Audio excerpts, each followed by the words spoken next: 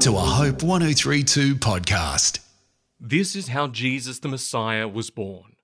His mother, Mary, was engaged to be married to Joseph, but before the marriage took place, while she was still a virgin, she became pregnant through the power of the Holy Spirit. Joseph, to whom she was engaged, was a righteous man and did not want to disgrace her publicly, so he decided to break the engagement quietly. Matthew chapter 1, verses 18 and 19, from the New Living Translation. For the full story, I encourage you to read all of Matthew 1 and 2. Gloriously, joyfully, messy.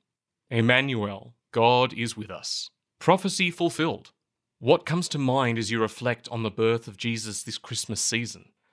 This year, I find myself reflecting on the chaos, the gloriously joyful messiness of the first Christmas that I find mirrored so often in the Christmas experience today.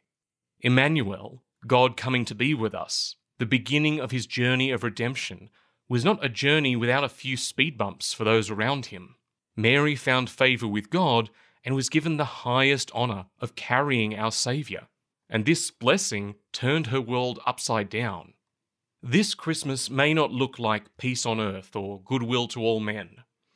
But remember in these moments of glorious mess that God is with you.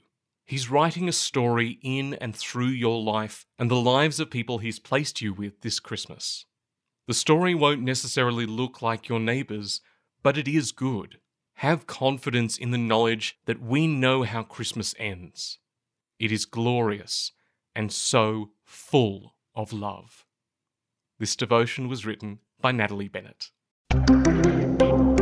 This is a Hope 1032 production. Thanks for listening.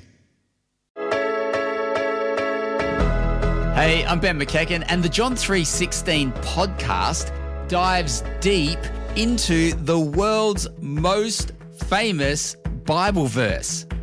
Join me and two New Testament gospel experts, Cass Quache and Tom Habib, as we explore the magnificence of John 3:16.